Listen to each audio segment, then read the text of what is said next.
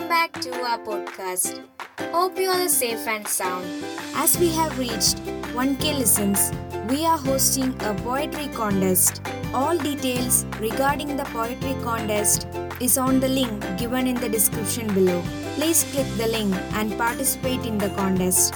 The best poems will be featured in our podcast with credits. Today's poem is about a group of 4 friends who started as strangers but ended up being family. This is a poem which describes their journey. Let's jump into the poem. Foursome. From high to hey devil, we have grown so close to each other. From strangers to each other's family, we have come a long way.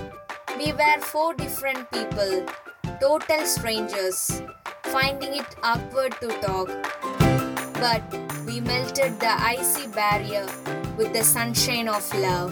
Let's be an awesome foursome, forever and ever and ever. Hope you all enjoyed the poem. There are friends who eventually turn into family, who become a very essential part of our life.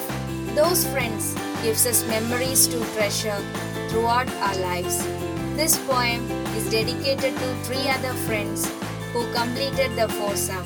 That's all for today's episode. Share this episode with your foursome too. See you next week with yet another poem. Until then, bye.